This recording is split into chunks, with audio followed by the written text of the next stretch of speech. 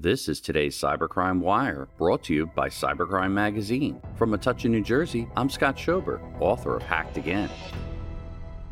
Bloomberg reports Prudential says hackers gain access to its computer systems. Prudential is a leading global financial services Fortune 500 company and manages roughly $1.4 trillion in assets and provides insurance, retirement planning, as well as wealth and investment management services to over 50 million customers across the United States, Asia, Europe, and Latin America. A cybercrime group gained access to some of its IT systems and a small percentage of user accounts associated with employees and contractors. The attackers stole employee and contractor data before being blocked from compromised systems one day later. Prudential is working with law enforcement and regulatory authorities on the matter, the Newark, New Jersey-based Fortune 500 insurer said in a filing. The hackers gained unauthorized access beginning February 4th, and Prudential detected the breach the following day, it said. We continue to investigate the extent of the incident, including whether the threat actor accessed any additional information or systems to determine the impact of the incident, Prudential said.